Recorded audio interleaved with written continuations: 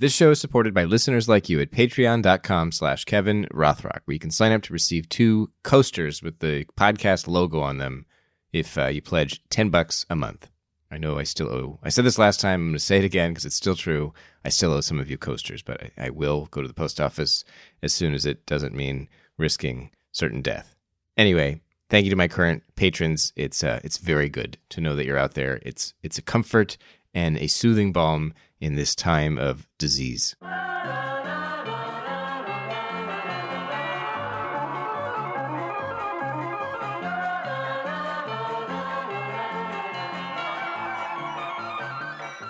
Howdy, folks. Welcome to another episode of The Russia Guy. I am your host, Kevin Rothrock, and this is the show where I talk to, as I call them, movers and shakers in Russia-focused journalism, academia, and activism, and blogging. Because on today's show, I interviewed the man behind one of the longest-running, bestest ever Russia blogs ever written.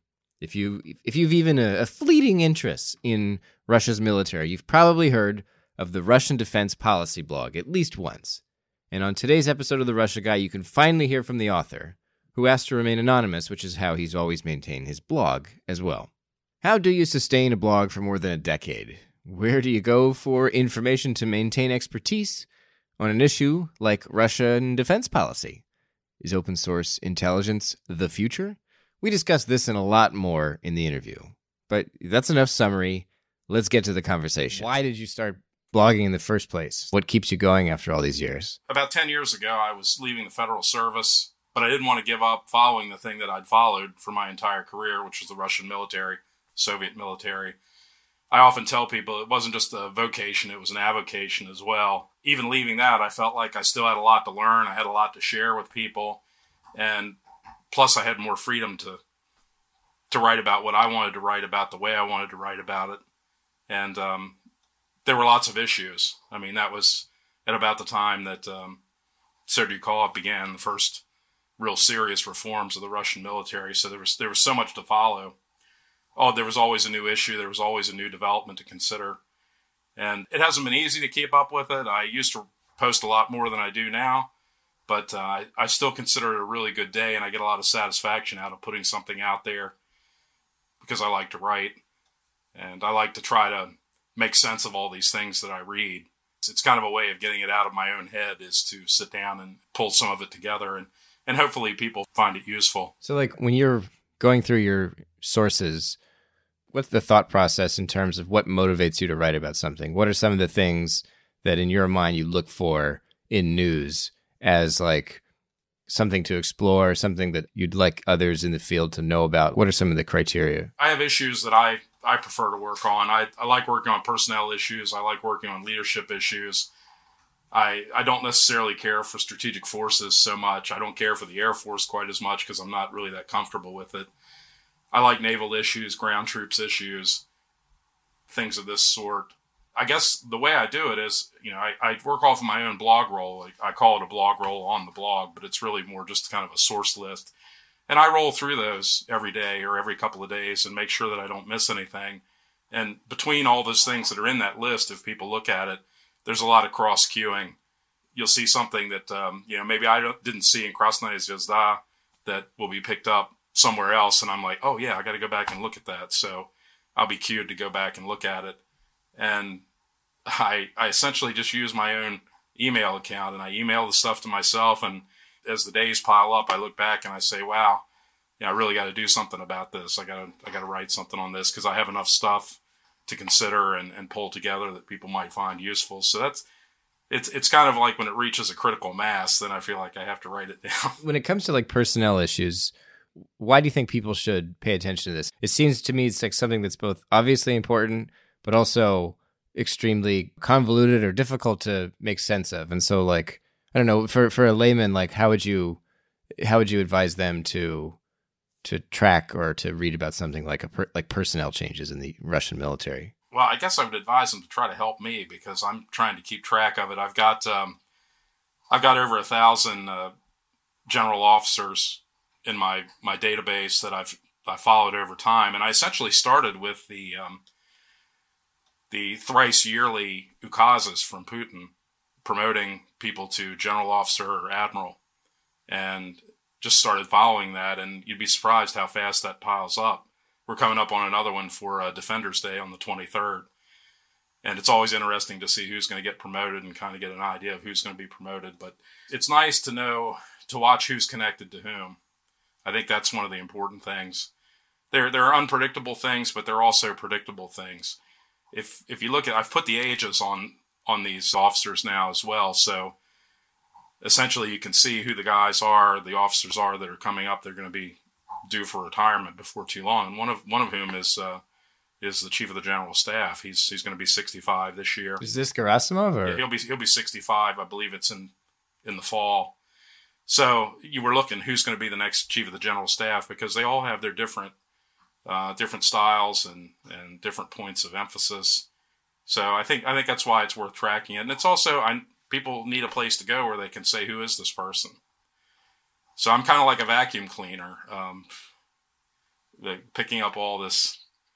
And it's also hard to get rid of these guys too. Sometimes, it takes some effort to find out who's been retired. You don't necessarily find out right away. You can kind of tell by the age, but so I try to clean out the database too. But and since you've been tracking this stuff, you said roughly like when Serdyukov started doing his reforms. What is that? That's like more than a decade now, right? Yeah, generally you could say it was right at the end of 2008, after the 5-day war, the early 2009. And have you witnessed?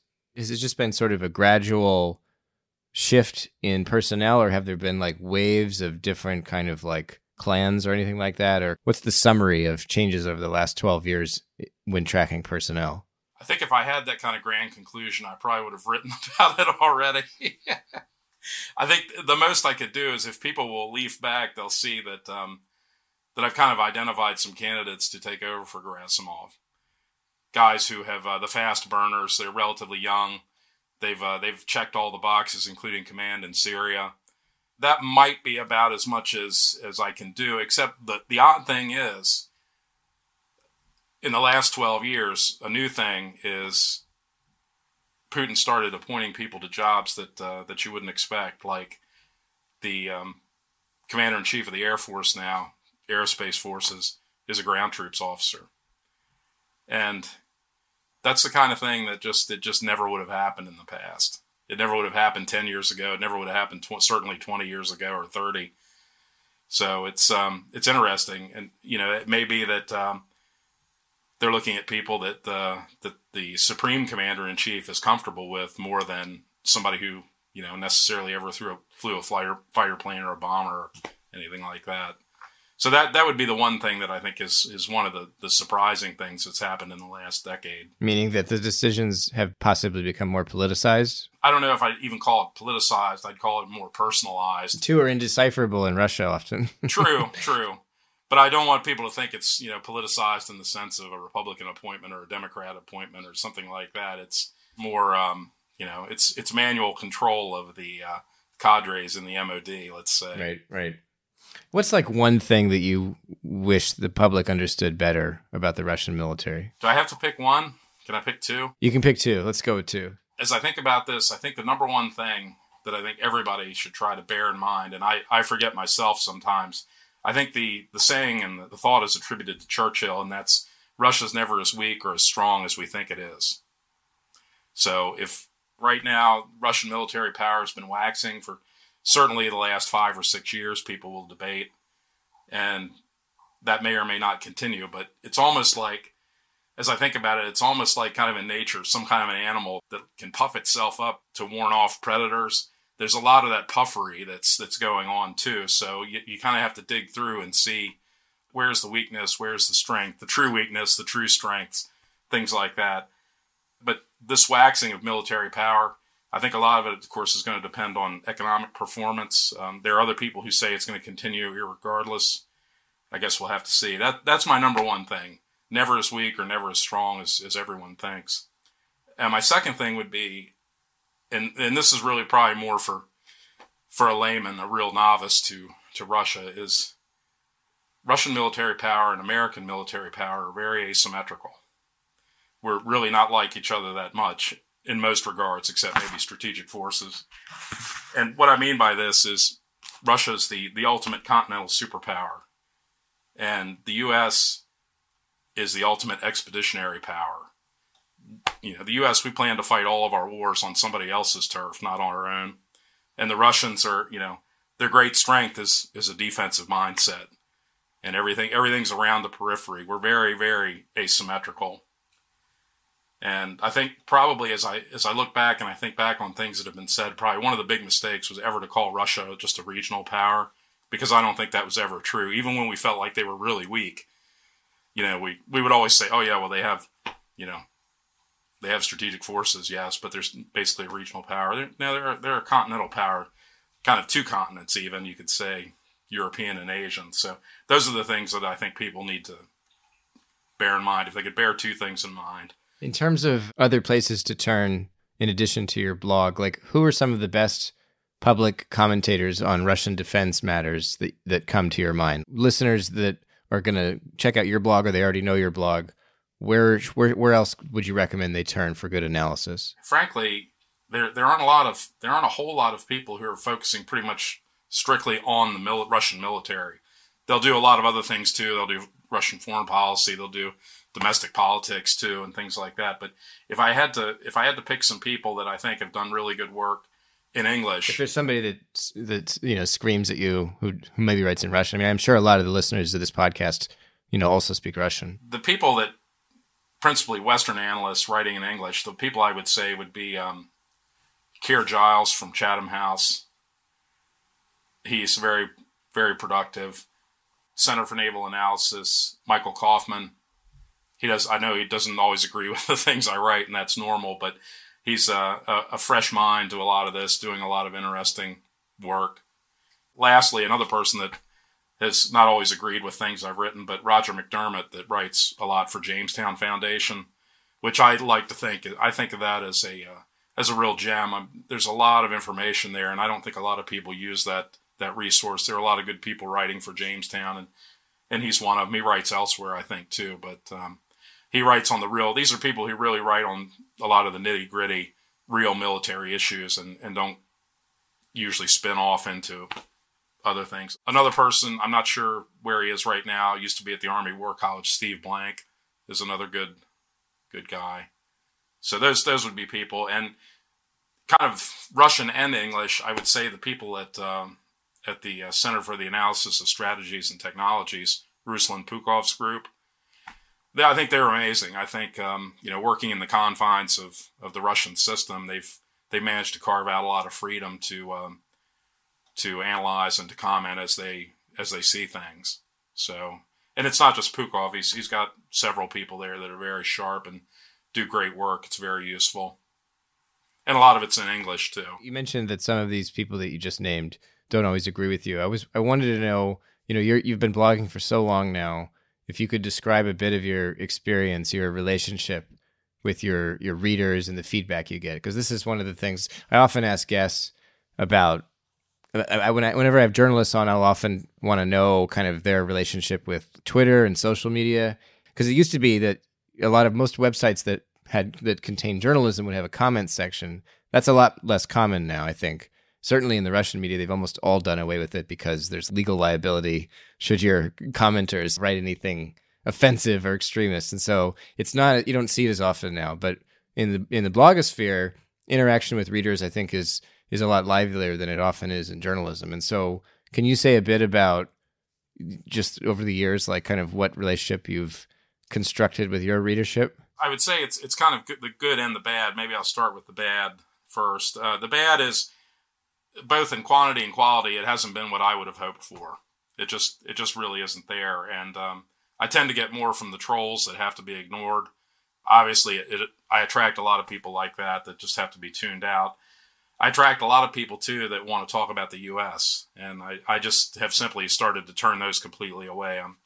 If they want to write a blog about U.S. defense policy or U.S. politics, go and do that. But, I'm not doing any kind of net assessment of Russia and the U.S. I'm writing about the Russian military stuff. I'm writing about things that people can't really access other ways. That's the thing that I'm trying to do. Do you mean that you get like whataboutism kind of in the comments? Oh yeah, it's constantly whataboutism. And I also get people who simply just don't read. I've written something and they've heard it a way that it wasn't intended. And maybe I'm a bad writer. I don't know. Maybe it's me. And then there are the people too that are looking for free research. I love that. But now to turn to the good, there's the good stuff. It's also brought paying jobs too, which has been nice. And I've also been able to see who's really interested in Russia and where they're from. Not just who they are, but a lot of them where they're from if I don't know who they are. I loved them before, but I love them even more now. I love the Finns, the Swedes, the Poles.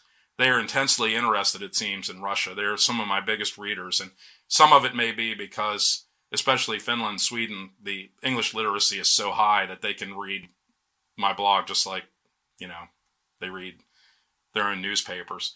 They are great readers, and I've actually made some, especially a lot of acquaintances in Finland who, as a frontline state, is intensely interested. But I'll tell you what, the biggest and best feedback that I ever get, though, is when people cite my blog in their references for something else. I mean, to me, that means a lot that they feel like it's credible and worthy of, directing people there for more information. Even if it's anonymous. I mean, that's a real leap of faith for people to reference something that's anonymous. Well, the work stands on its own, I think. But yeah, I also wanted to ask you, because one of the probably the most popular resources when it comes to information about the Russian military in the recent years has been probably Bellingcat, I would think, is up there anyway. I mean, they focus on these kind of high-profile issues that often involve spies or the military cover-ups and things like that. I wanted to know if I could ask you, just sort of generally, could you compare, in your opinion, the value of, say, like secret intelligence, U.S. secret intelligence on Russia versus open source intelligence when it comes to U.S. knowledge about Russia? Like, how do you feel with the kind of where we are, with the internet today and the kind of accessibility of information? How do those two stack up in terms of kind of intelligence value? 10 years ago, and that's what I can speak to, I think we were already moving away from, it has to be secret, it has to be code word. We were moving away from that, and policymakers were actually starting to see the value of work that could be produced basically with open sources alone, or primarily on open sources. But let me backtrack just a little bit to say, we say intelligence, but when I talk about intelligence here, I'm talking about strategic intelligence about Russia's capabilities and intentions writ large. Anything I say bad about intelligence, it doesn't apply to those other levels of intelligence, operational and tactical, where signals intelligence, imagery intelligence are absolutely essential for warfighting. So I'm not going to denigrate them. I will denigrate strategic intelligence a little bit in this way. Wait, can you just explain? So for the layman, among which I include myself, you're saying strategic intelligence is like, or the good intelligence is satellite images and what are we talking about in practical terms here? Well, we're talking about the lower level, the operational level, the tactical level intelligence that actually guys in uniform rely on to keep them alive. Electronic intelligence, imagery intelligence, things like that are absolutely essential. So, and that's a whole different world that it's even handled differently in budgeting than strategic. By strategic intelligence, I'm talking about things that end up in the National Intelligence Daily that, Mr. Trump is supposed to be reading.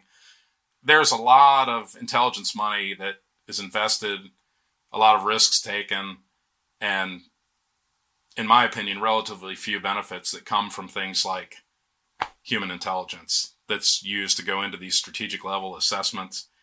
That kind of work is to get human reporting, to get human sources in places where they can report.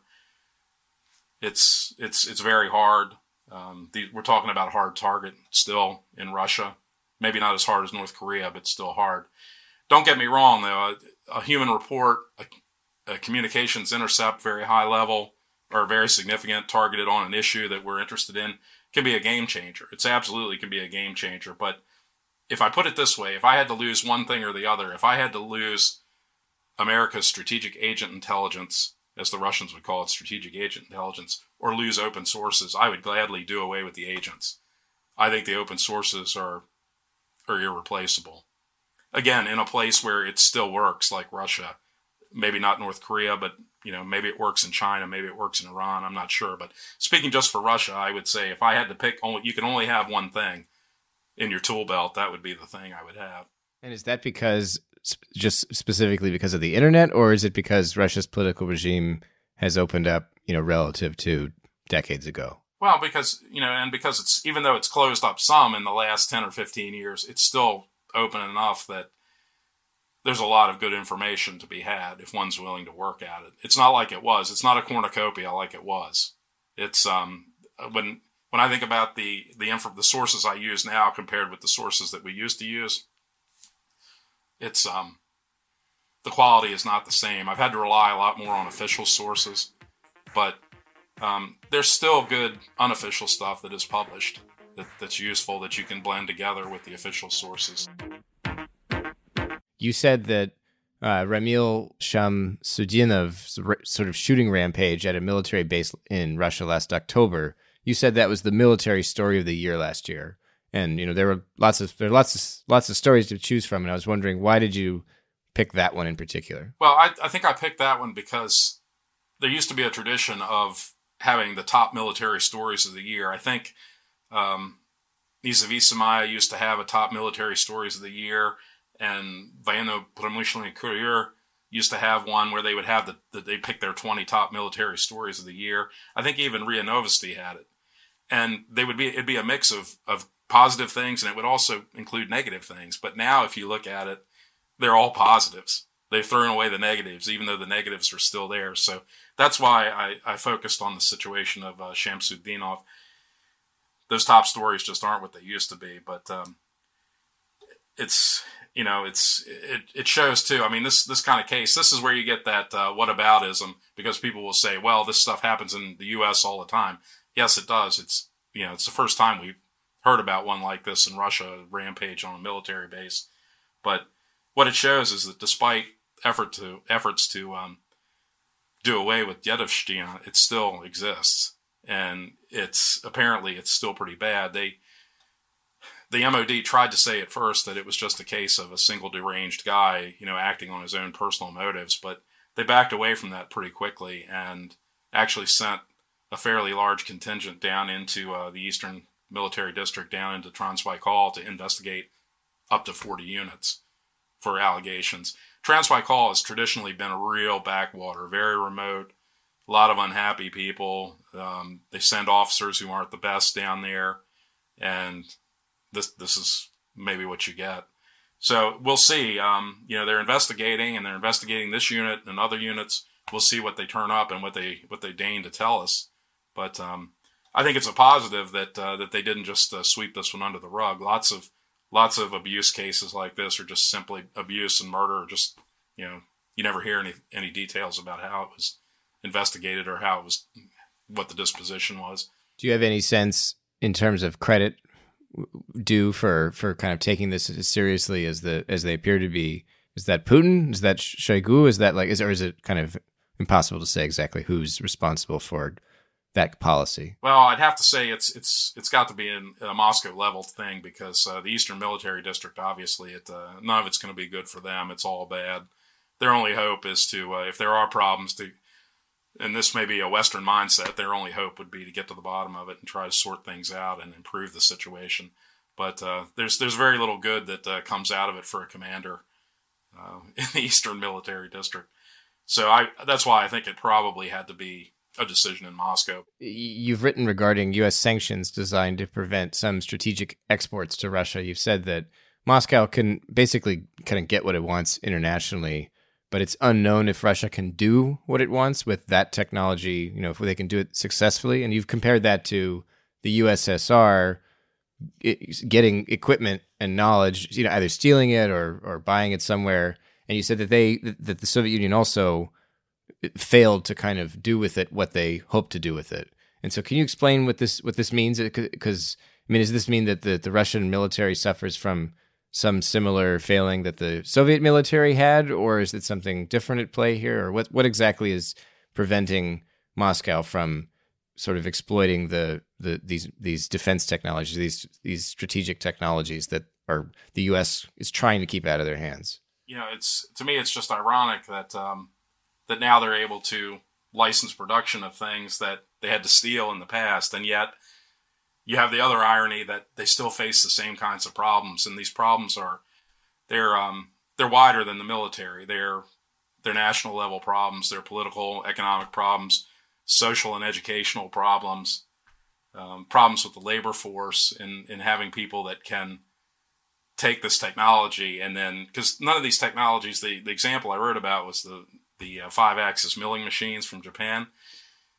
It's basically a very fancy computer controlled machine tool that can make parts for all sorts of things. In the old Toshiba case back in the Cold War, they were milling sophisticated submarine propellers that made submarines much quieter.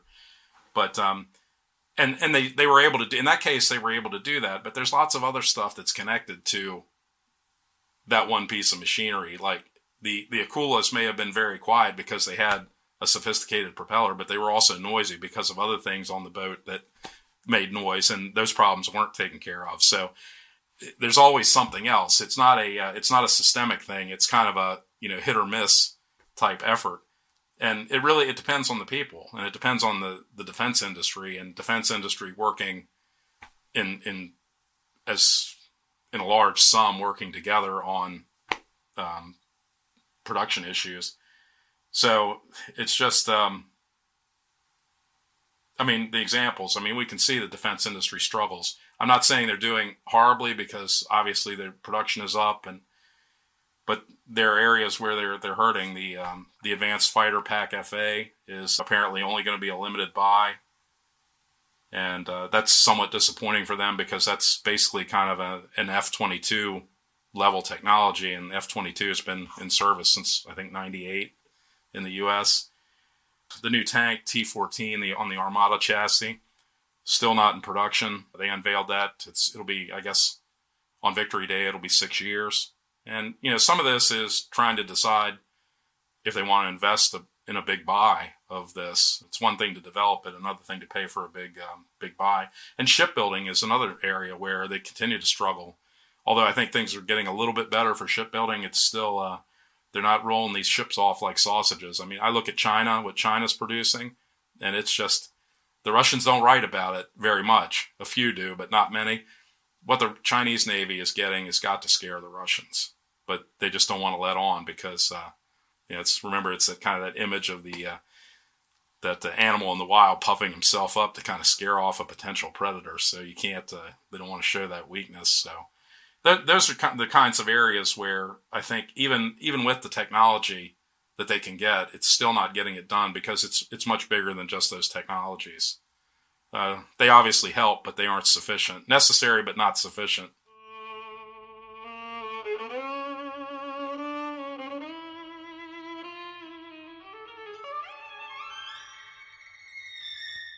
That's my interview with the author of the Russian Defense Policy blog, one of the longest-running, best-quality Russia blogs around, if you ask me.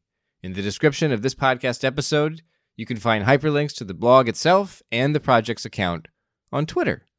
If you enjoyed this interview and like listening to this podcast, please consider visiting patreon.com/Kevin Rothrock, where you can make a contribution.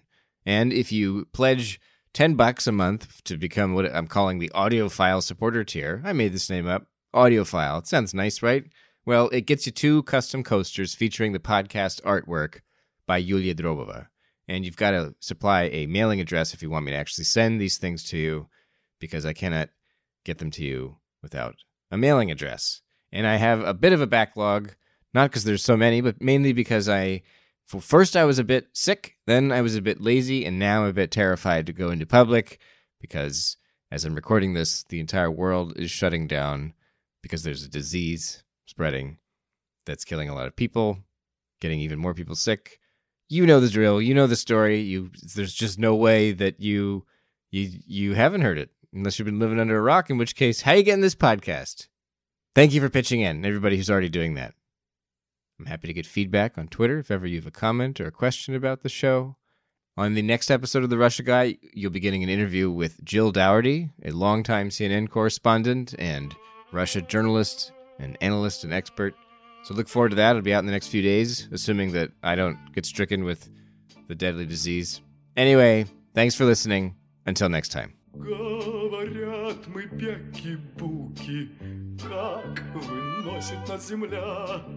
Дайте, что ли, карты в руки, погадать на короля.